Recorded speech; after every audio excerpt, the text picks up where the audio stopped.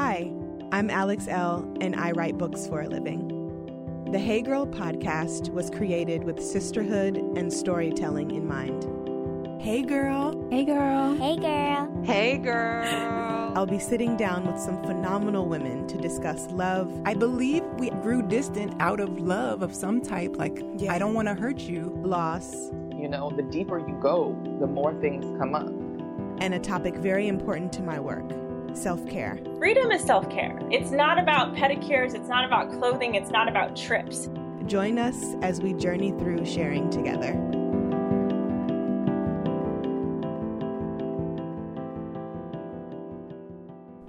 Today on the show, we have a really special guest. She is a beautiful human being. She has such a light about her. Her voice, her writing is phenomenal, and it really resonates with me and provides me with a sense of calm and healing, and I cannot wait for you all to hear this conversation. I'm sitting down with Jamila Reddy, who is a writer, Buddhist, and life coach. Our conversation today touches on manifestation, self-value, self-care, and getting free. And Jamila leaves us with so many gems in this episode. She dives deep into what self-care looks and feels like to her. She dives deep into career, love, and everything else in between. I really hope you enjoy this episode. Here's Jamila's story. Hey, girl. Hey, girl. How are you? I am good. How are you? I'm good, Jamila. Thank you for being on the show with me today. I've been itching to talk to you, so I'm so happy we're able to make this work. It is a pleasure. Thank you. Thank you. So, for people who don't know who you are and what you do, can you give our listeners a little rundown on those things? Yes. I am a writer, and I'm a thinker. I knew this question was coming, and I thought about how I wanted to answer it. So I just did a little exercise where I thought to name all of the things that I feel like I am that are separate from the things that I do. So I'm a writer, a thinker, I'm an explorer, I'm a teacher, I'm a healer. And I really feel like a citizen of the world. Like I feel very much a part of many tribes, small and large. So I enact those identities in lots of different ways, but mostly it's through writing. That is beautiful.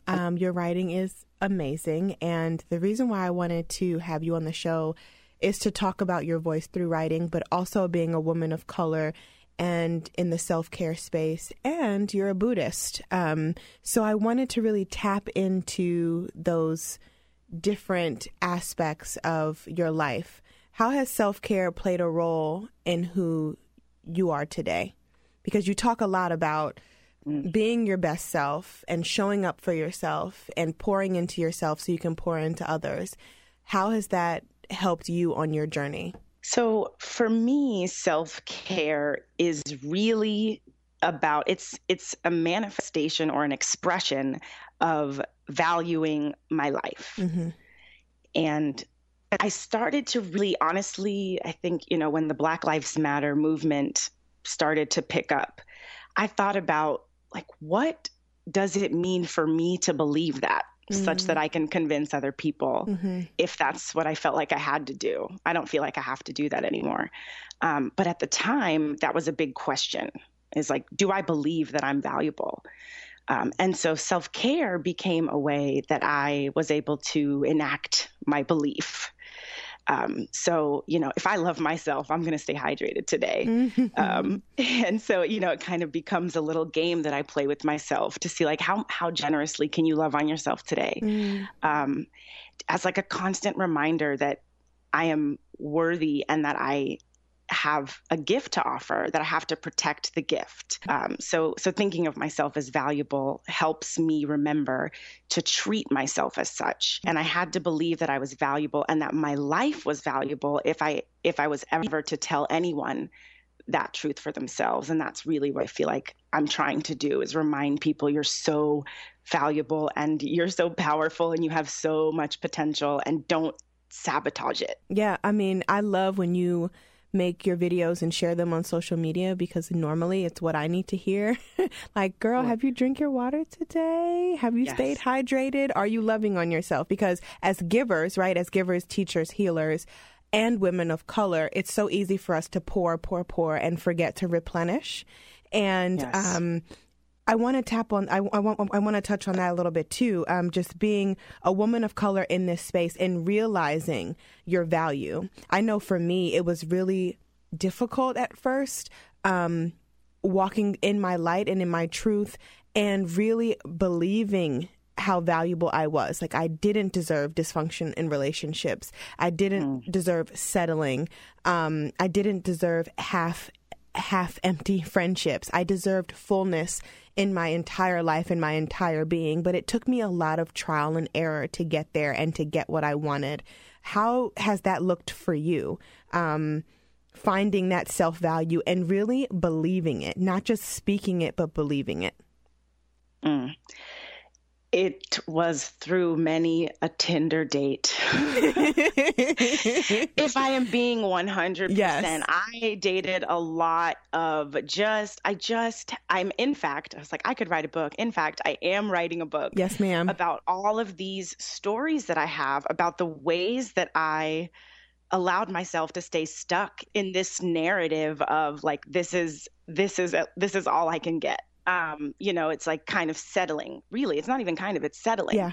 I was like, I didn't believe that I could have, totally love-filled, transparent, courageous, joyful relationships. And so I didn't. So I can't, after, and of course, with all of these relationships, there comes a point where you're like, what am I, there's a moment of like, lucid, you're lucid, and then you start your process for yourself. And I feel like I did that over and over and over and over until I was like, Jamila, girl, have you had it? I got tired of myself.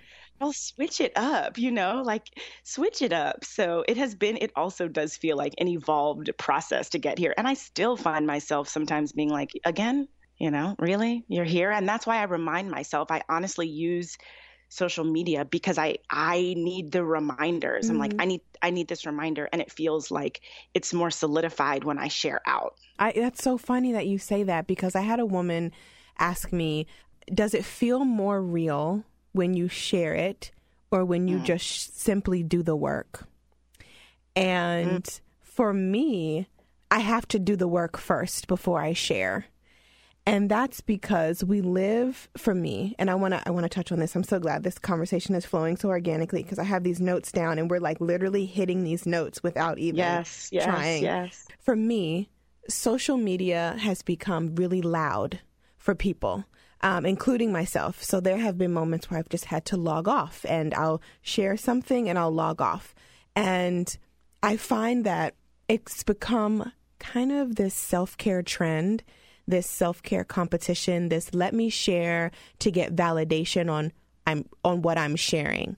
And I think that a lot of people have been there, including myself, like, oh my gosh, are they going to like this, or whatever the case may be, right? So what I started doing is doing the work, being intentional about the work, doing the work for me, writing the words for me, and then being able to open up and share and reflect and therefore, I guess, assist other people. How do you think self-care has played a role in social media and vice versa?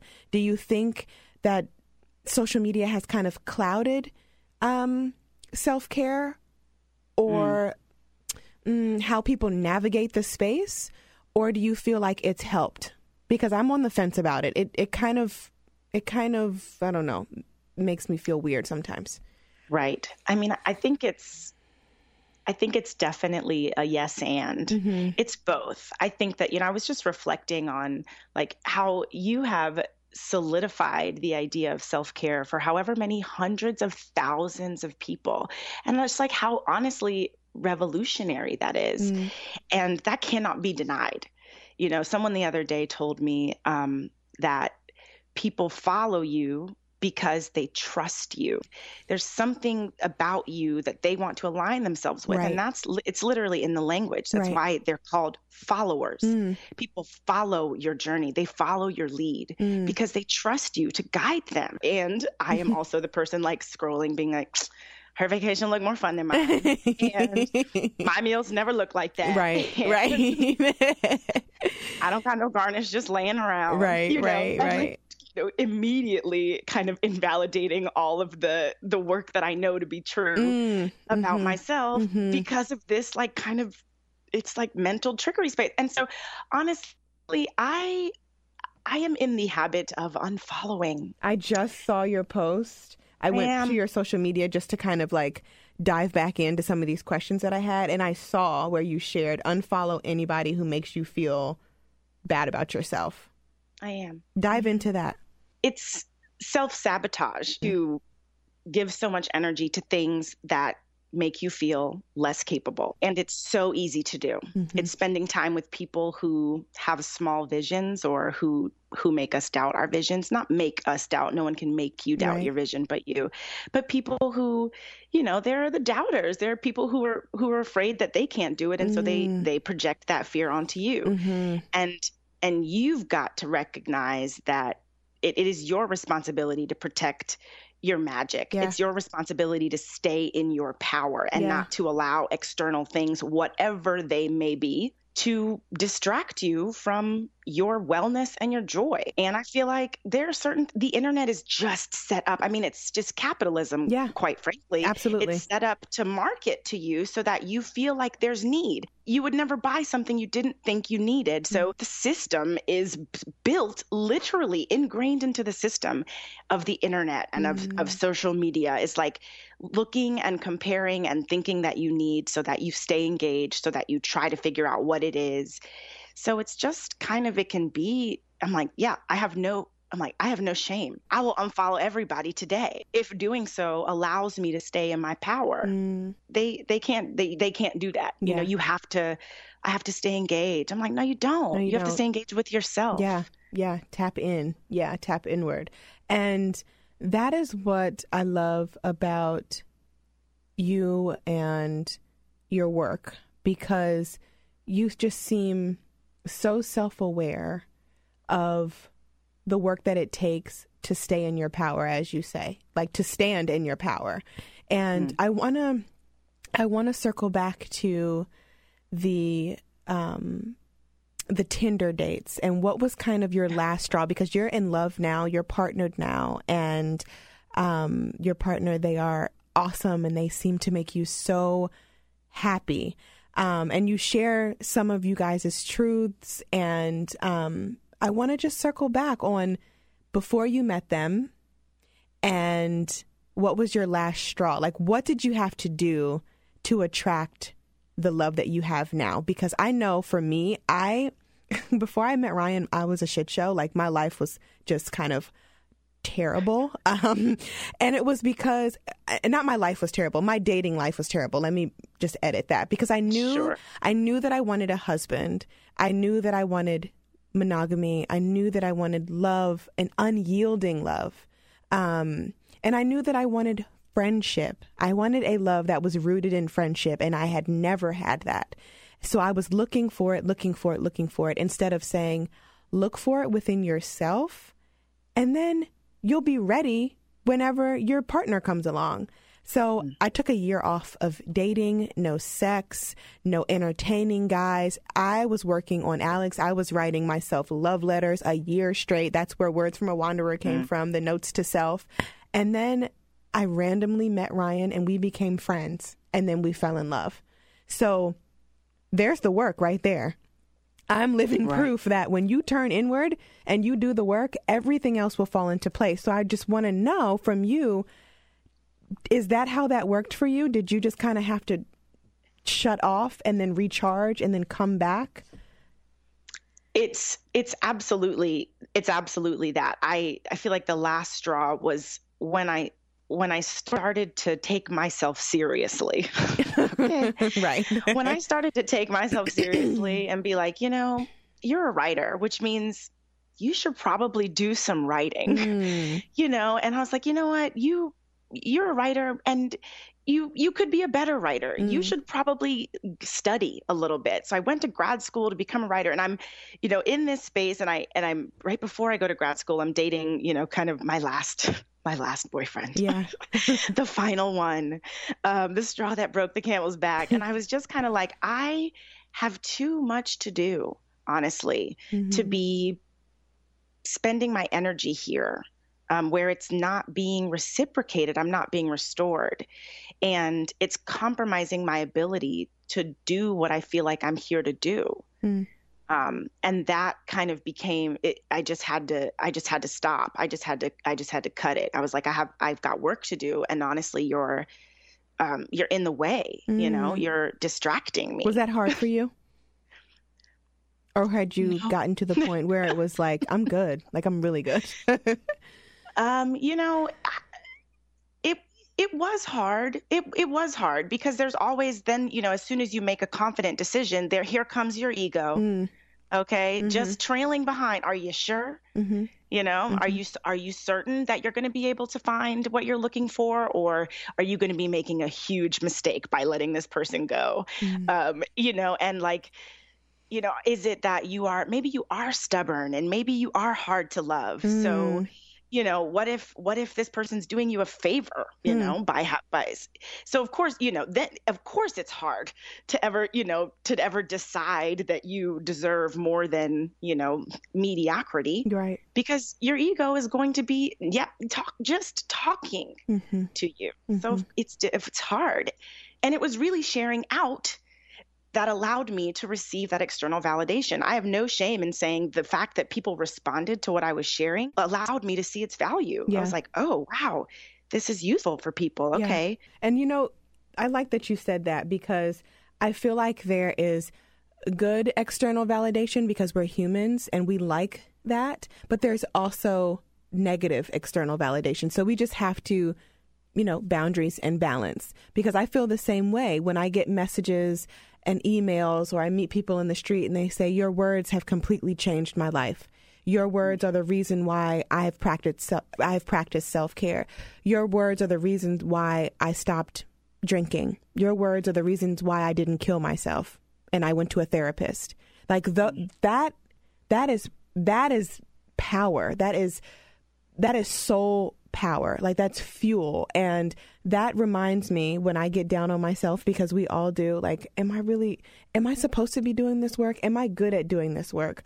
The minute I start doubting myself, the universe brings me someone who validates me and says, Alex, you're supposed to be doing this work. And I had a meltdown maybe like a week ago because I just, you know, I had just had the baby and I was, you know, kind of out of commission with Neon Soul. Like I cut off my tour last year. The book is a year old now. I was like, am I going to go back on tour? The book is old in the literary world now. Like, what am I going to do? You know, people kind of have forgotten about it, or I was just giving myself all types of negative self-talk and focusing on the negative instead of what the work has done and what I have done to get the work to where it is.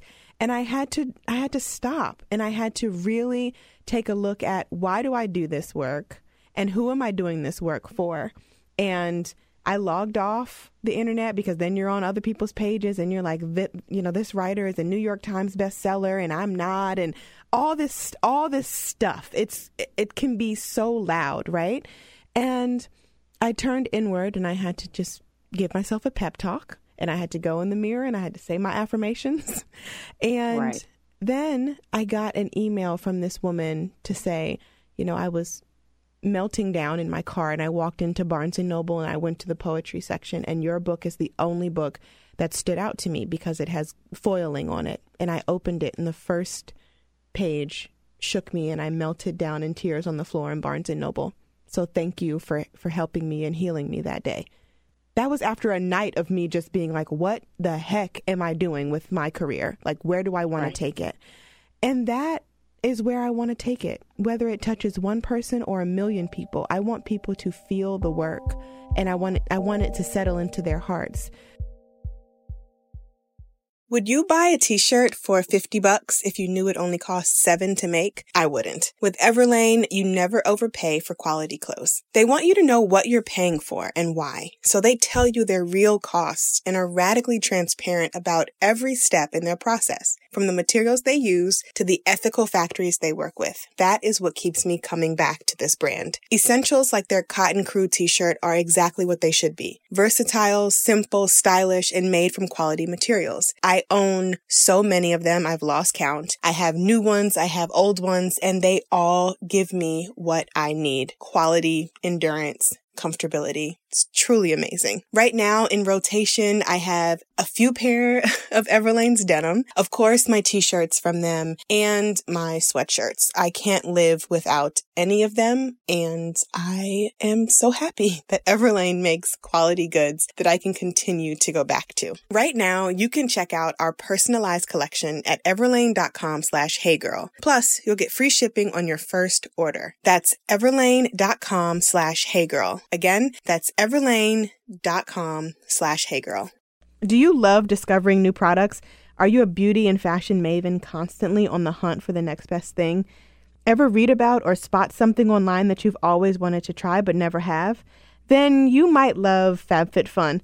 It allows women everywhere to discover new products as well as including rave review and must-have brands that you know and love. It's like Christmas 4 times a year. Stumped on gift ideas? FabFitFun is also a great gift for someone you love. You can surprise your mom or sister with this awesome summer box packed with great items. Do you have a daughter who's going to college maybe? Or a friend who's a new mom? FabFitFun is an awesome care package. My last box came with this beautiful lotus towel. It was blue and it's shaped like the flower and it has a gorgeous design in the middle. That's something we've been laying out on the deck and relaxing on for a few weeks now.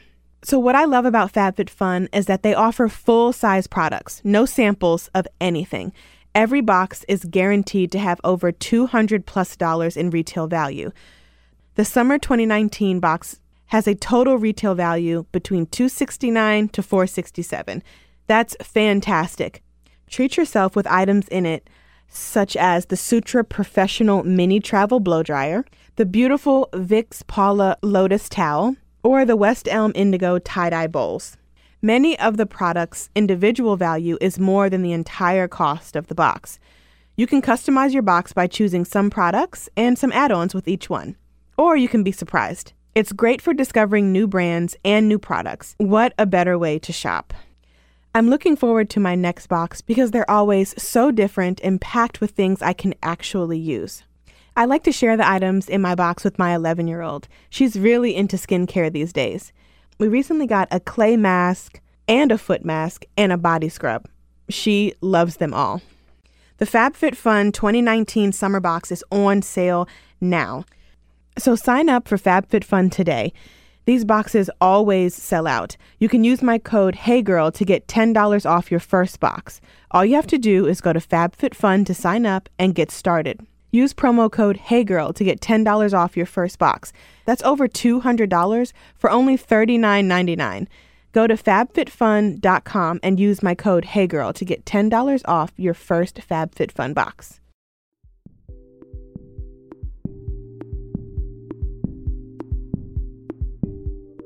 How have you been able to tap into that truth that you are supposed to be doing this work, you are supposed to be sharing this work and changing people's lives? Have you owned that and claimed that, or has that been a difficult thing to do? Both. Mm-hmm. It's been difficult, and I think I feel confident that I've made some progress in that area to feel like this is something I should be doing. Yeah. But primarily, and just like you said, I do it really for myself first. It really does happen for me, not only because, when I'm writing these stories of this, this one night in Brooklyn, it helps me remember and remember. I love this. This is from Toni Morrison. She talks about the idea of rememory. And it's kind of like when you come back to yourself, if you break the word down literally, the etymology of the word to re is, to repeat, to do something again. Member is like to be dismembered, the parts of your body. So when we talk about remembering, it's like you're putting all of your parts, you're remembering yourself. And it helps me know how much growth I've done to talk about the me at 22 who was like staying up until 3 a.m. eating cheesy breadsticks and like drinking a 6-pack of PBR. Who was she? Okay. Right. But she got me here. Right. So I got to tell, I got to shout her out too, right. because she knew something or two. She knew a thing or two about delight, and was not ashamed then. I feel like storytelling happens for me first, and the reminders. I'm a journaler. I mean, you get it. Yeah. I have journals and journals. So it is just a part of the way that I am in the world. Yeah. I've constantly been observed. I mean, Harriet the Spy was like I was like, oh my gosh. Oh my gosh, Harriet. Yes. Yes. I loved her because I was like, she's a journaler like me. Yes. She really resonated because I was like, I too observe the world. And that's always just been a thing that I've done. So it happens for me. And then it is delightful. And really the scary part is like, is this valuable to anyone else? Yes. Or are you just like sharing these like is this valuable to anyone else? Yeah. And still, I've just stopped asking the question, really, I'm just like, just do it. And it actually doesn't need to be, even if it's not, it doesn't matter because it's valuable to you. Yeah. That just shook me. I love that. And that is the truth. That is the absolute truth. It is, but I need the reminders. It's like we all do. I so value. I mean, that's I think why this like the virtual community is so relevant because I'm like you are my reminder. You're my mirror. When I can't see it clearly, it's like I need to have I surround myself with reminders. Yeah. I think that's what you remind people to do. It's like affirmations. It's like you've got to write it down. Yes. You've got to look at it. You've got to say it out loud. Yes. You need to remind yourself or you will forget. Yes. And and it has to become a ritual and it has to become a daily practice. The reason why I started sharing the affirmations is because I needed the affirmations, is because I needed to find a new way to take to my journal and to take to pen and paper. So journaling itself had become kind of redundant for me, like opening my journal and writing it down, closing the journal. And then it wasn't flowing for me for a while. So that's when the ripped pieces of paper came from. And I was just like, I'm going to write my love for self, my affirmation on this paper, and I'm going to collect them in a basket for a year. And when I collect them in a basket for a year, I'm going to chain them up. And I'm going to hang them in the house somewhere for the whole family to see. So I've been collecting my affirmations, shared and unshared, for almost a year now. And it's been such a beautiful journey because I need those reminders, and sometimes it's so much easier to see it right in front of you, not bound to the journal, like you're holding it. You're holding that truth in your hand. And you can look at it. You can put it in your pocket if you need it. You can stick it in the car. You can tape it to the fridge. It's free and it can follow you. And that's why the affirmations are on the paper. And I shared them because I needed that. I share what I need because I know that if I need it, someone else needs it. We're not alone in this journey. We're not alone in this struggle. Like we are in this together. And that's what I tell students. That's what I tell my girlfriends. That's what I tell my clients. Like, I don't have your answers. You have your answers. And we are in this journey of exploration and adventure and figuring it out together.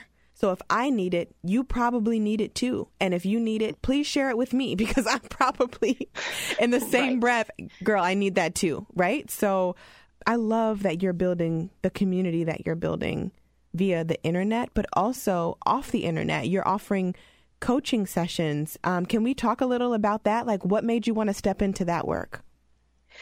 So most of that work happens actually virtually.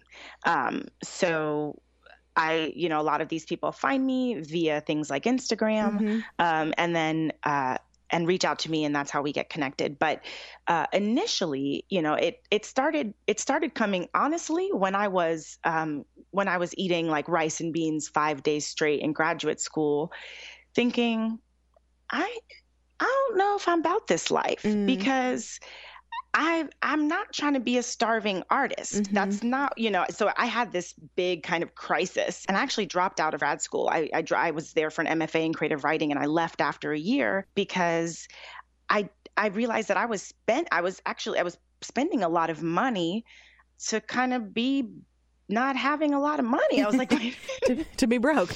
Wait a minute. Right. This is not resonating with my spirit. Right.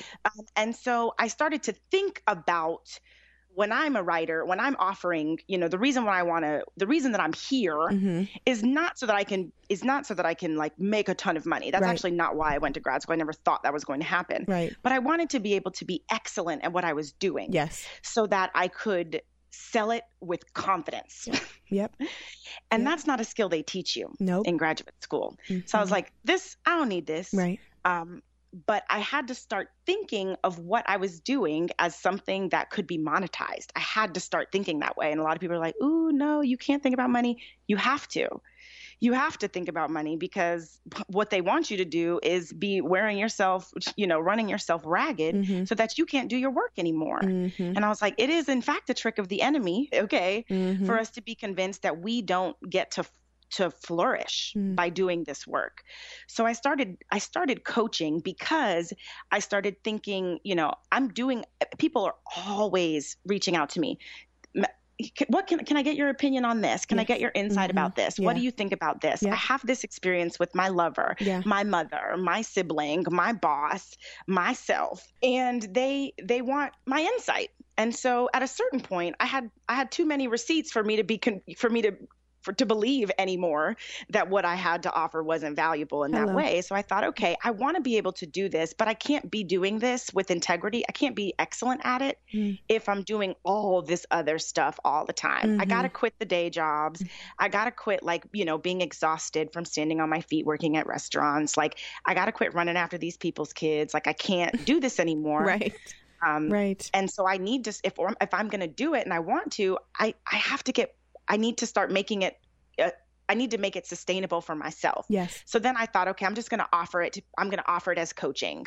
And that was the kind of evolution of that idea, which is I felt like I was kind of enacting a lot of my coaching work through writing for free. Yeah. And then when people wanted to kind of go deeper, get more involved, I thought I really want to do this, but it requires so much that I can't be doing all this other stuff. I got to be able to do it and focus on it. Absolutely. And I love it. I absolutely love it. There are so many women of color who need safe spaces, whether they're virtual or in person.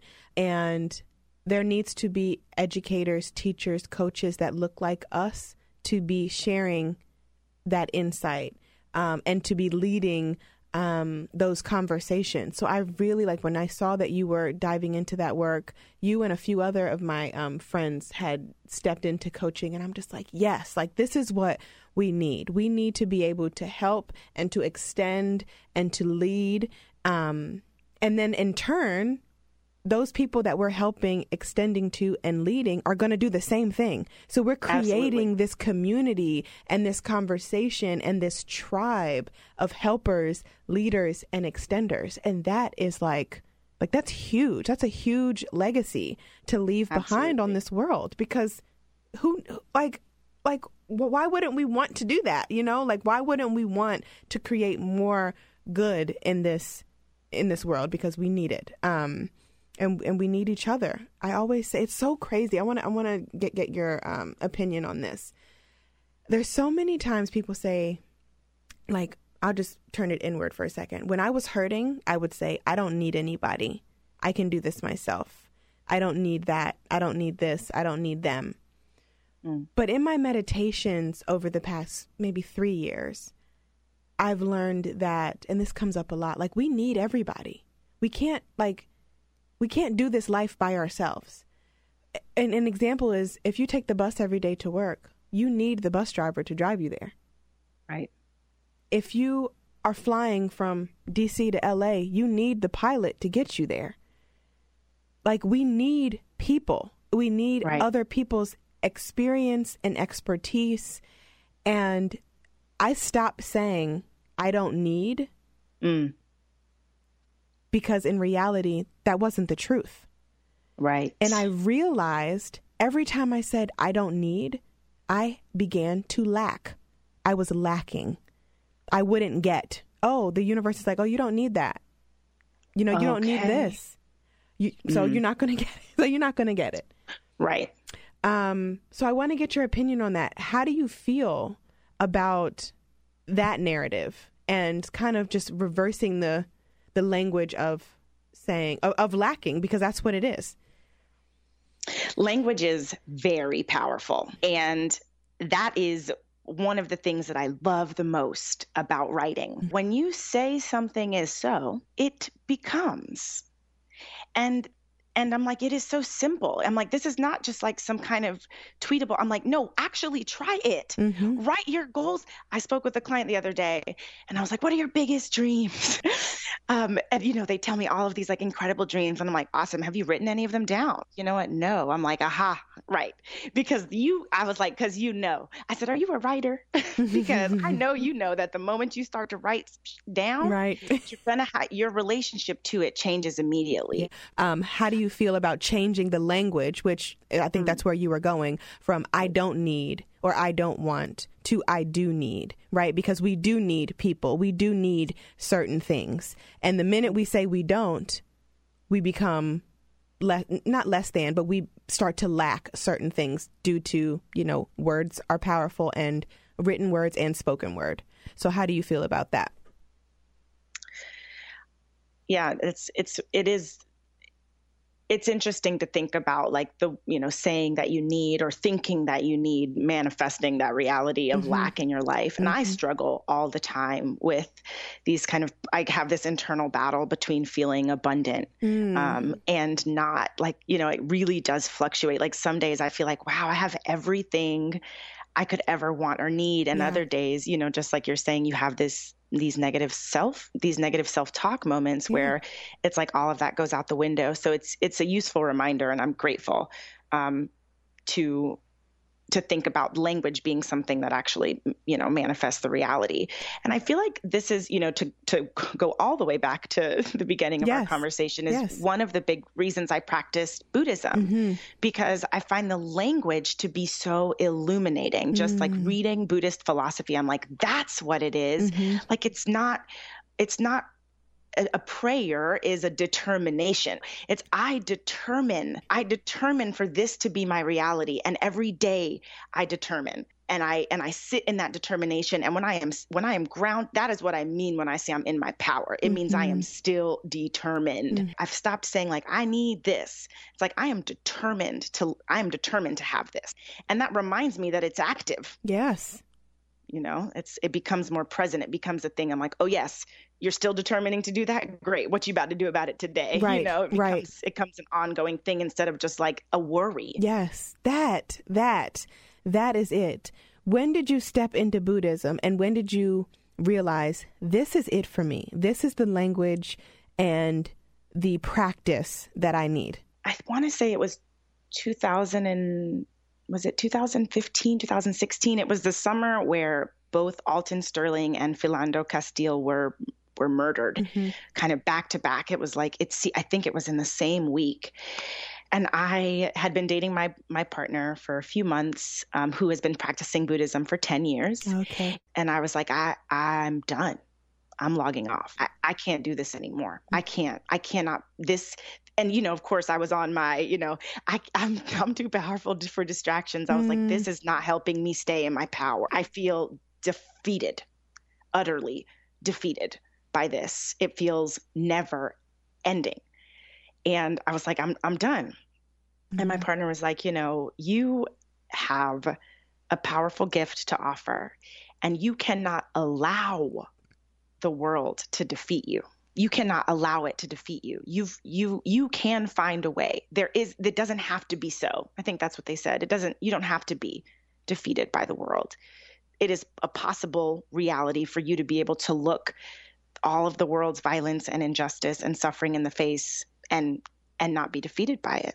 So they were like, you know, I encourage you to try chanting. So part of, you know, I practice Nichiren Buddhism, and it's characterized by the practice. It's a daily practice of chanting the title of the Lotus Sutra, which the Lotus Sutra is one of the Buddha's most profound teachings because it dictates that every single person already contains Buddhahood, is already inherently a Buddha, is a being characterized by infinite wisdom, infinite compassion, and infinite courage. That's what it means to be a Buddha, that you are enlightened to the reality of who you really are. And so I started chanting as a way to remember, that I am a person that has healing capacity, and the intention of actually all of this, the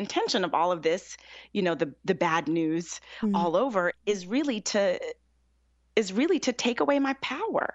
I mean, that is, I cannot magnify that work. When you can literally kill somebody and take away their actual physical life, and you can render someone hopeless, which means they're no longer taking action to change anything, which means they might as well, they're not useless, but you take away their power, you take away their life force. So I was like, you're not going to take away my life, but if I allow you to take away my life force, I might as well be dead. There's nowhere to go, which is very morbid, but it's kind of like it became a very obvious reality that I couldn't be complicit. I was like, oh, if I let them defeat me, if I'm allowing these systems to make me hopeless, then, if I'm hopeless, then I'm not going to try to change anything about it. And it just keeps happening. And then I'm complicit. So my practice really helped me see the ways that, in fact, we are all complicit in what happens outside. If we are defeated internally, then our environment will reflect our defeat. And so I was like, oh, I can't, I don't want to, I need to make good. I need to create value. And that is, the organization that I practice with is Soka Gakkai International, and it literally stands for Value Creation Society. It's this international community of people who are like, how can I create value from all of the hurt and all of the negative things that we talk about, turning poison into medicine? This is what I feel like I do. And now there's not only people who know what I'm talking about, but I can say, what are you doing to, what are you doing to turn poison into medicine? I just feel like it is such a tribe. It has just changed the way that I relate to my surroundings. And it's helped me see that nobody's responsible for my life but me. So we're going to wrap up here in a minute, but I want to touch on your partner. I do not want to end this conversation without talking about the love that you guys have for one another. When did they come into your life, and how? We met 2 years ago and some change at Cal Arts when I was in grad school. I was a student there, and they were working. They were on staff in the School of Theater. And we ran into each other at an open mic. The Black Arts Collective was hosting an open mic, and we both showed up. And, I was in graduate school and they were working on staff, and we kind of evolved into these roles as the parents, we were like the auntie and uncle of, this group. And we were like, I've done undergrad. Let me tell you a thing or two about how to throw an open mic, I was just, I feel like we came from a place of experience. And so we collaborated first as friends and collaborators, really. We were producing events together, and this kind of season of programming for this organization. And it was just such fun. It was such fun, and we worked so well together. And then at a certain point, they were like, do you want to get dinner? I was like, huh. And then our friendship evolved, and we started hanging out, and, now we're doing it. We're doing the partnership thing, which is, it's when we first started dating, my partner said, I'm looking for a partner. I was like, ooh. Right. Okay. Right. Put it out there. Can we just be clear? Put it out there. Which was so new. Actually, I was like, huh, wow. I mean, it was kind of like, this is exactly what I want.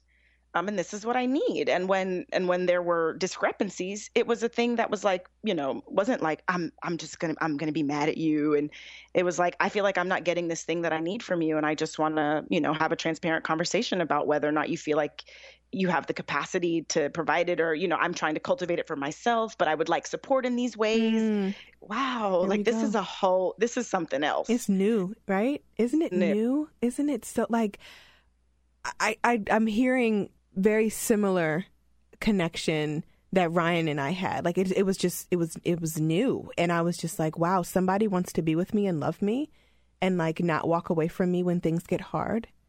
Right. And that's what I'm hearing with you and your partner. Just like we're in this, like we're partners. Like this is a partnership. We're friends, we're lovers, but we're partners in this life. And right. That, man, that's so special. And I really want everybody to feel this. Like, I don't know if you've gotten this question, but a lot of people have asked me, how did you know Ryan was the one? How did you know Ryan was the one? And I'm like, I don't know. You just know. And when I was asking a friend of mine years ago, literally maybe like 7 or 8, 9 years ago, when she met her partner, I was like, how did you know he was the one? Because I was looking like, how do you know? Because no one seems to love me the way I need to be loved or how I love them. And she goes, I've been there and you'll know when you know. And I'm like, girl, that is the most cryptic. Listen, that doesn't tell me anything. Like, but come then on, Miss Cleo. Right. Give me something. What are you saying? Right. But then I met Ryan and I was like, yo, this is what she was talking about. This. You just know. And you know because you don't feel empty. You don't feel lacking. You don't feel uneasy. You feel like this person is like down for me. And this person isn't going to just crap on me. They're going to love on me. And that is something I hadn't had before. And I just want everybody to feel what you feel and what I feel in our partnerships, because at the end of the day, it's so much deeper than a relationship, right? It's layers to it. And man, just hearing you talk about that just gave me all types of feels. One of the things that I think is most noteworthy about my current relationship is that for the first time, I am with somebody who loves themselves. Listen, deeply, Jamila. Deeply. And it is the difference. Jamila. Yes. It's the difference. You know what I mean? Yes. Yes. And so I don't have to worry, actually, that I'm not good enough. Yep. Because I have seen this person every single day make decisions that prioritize their wellness and their joy. I have no evidence that this person would ever compromise it because it's so consistent. And so it allows me to be courageous because I don't have to worry, I know that we can both evolve together, and I don't have to fear this, like, what if I outgrow you, or what if you outgrow me? That's not there anymore. It's just like we're growing together. And that's where we are. It's what's happening right now. And I don't have to be like freaking out about what it's going to be. But right now we're growing together and it feels great. Oh, that's everything, literally everything. Last thing, you got a haircut and you look beautiful. Thank and you are you. making me miss my bald head. So what brought that on? Like, you look amazing, and your smile, your face is glowing, your smile is even bigger and brighter. Like, how do you feel with this new look? I feel good. It's, I'm like, oh, wow. I'll look at myself and be like, oh, right. In the mornings, like, you have no hair on your head. But one of my friends said, now everybody will just assume you're a Buddhist, which I was like, that's not a bad thing. Right. I don't hate it. But I feel good. It feels good to experiment and just to kind of switch it up such that you can experience, what changes when you change. I feel like that is one of the things that brings my life a lot of joy is, like just trying something new and seeing what it teaches you or what it brings you. And it does change the way you're seen in the world. Mm-hmm. It absolutely does. Mm-hmm. It's like when I'm walking around in the world with no hair, the way that I'm perceived is much differently when I've got like a big, fluffy Afro puff, and a pineapple on top of my head. Like the people see me differently. Yeah. So not to say that there's any value assigned to being, to whatever mode of expression one chooses, but it's been so valuable for me to be able to witness and to learn from that kind of freedom of expression and the diversity of expression that I've given myself permission to play with. It's it's huge. It reveals so much. I love it. And you look amazing and beautiful. Thank and you. You are glowing. So to conclude our conversation, I wish I could talk to you all day. I really do. This was just so filling for me. So thank you. Thank you. I'm so glad to hear it. And same always. Oh, love. Let's give people some self-care tips to walk away with. So your top 3 self-care tips, what are they? My top 3 self-care tips are: 1, stop judging the way you feel. There's no judgment in being tired or cranky or hungry or low energy or sad. Whatever it is, don't judge it. Just be with it, listen to it, and then respond. That's number 1. Number 2, surround yourself with people who will remind you when you need to be reminded. Whatever, that can be a therapist, that can be, you can have, I don't know, your alarm in the morning be a recording of whatever it is. Surround yourself with reminders, because it's easy to forget and the world is actually set up for you to forget. Yep.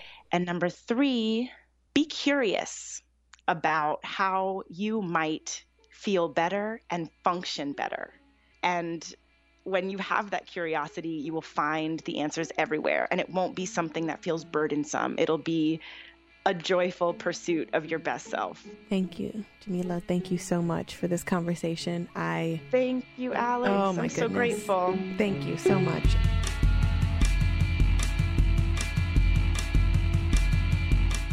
Hey Girl is a member of the District Productive Network.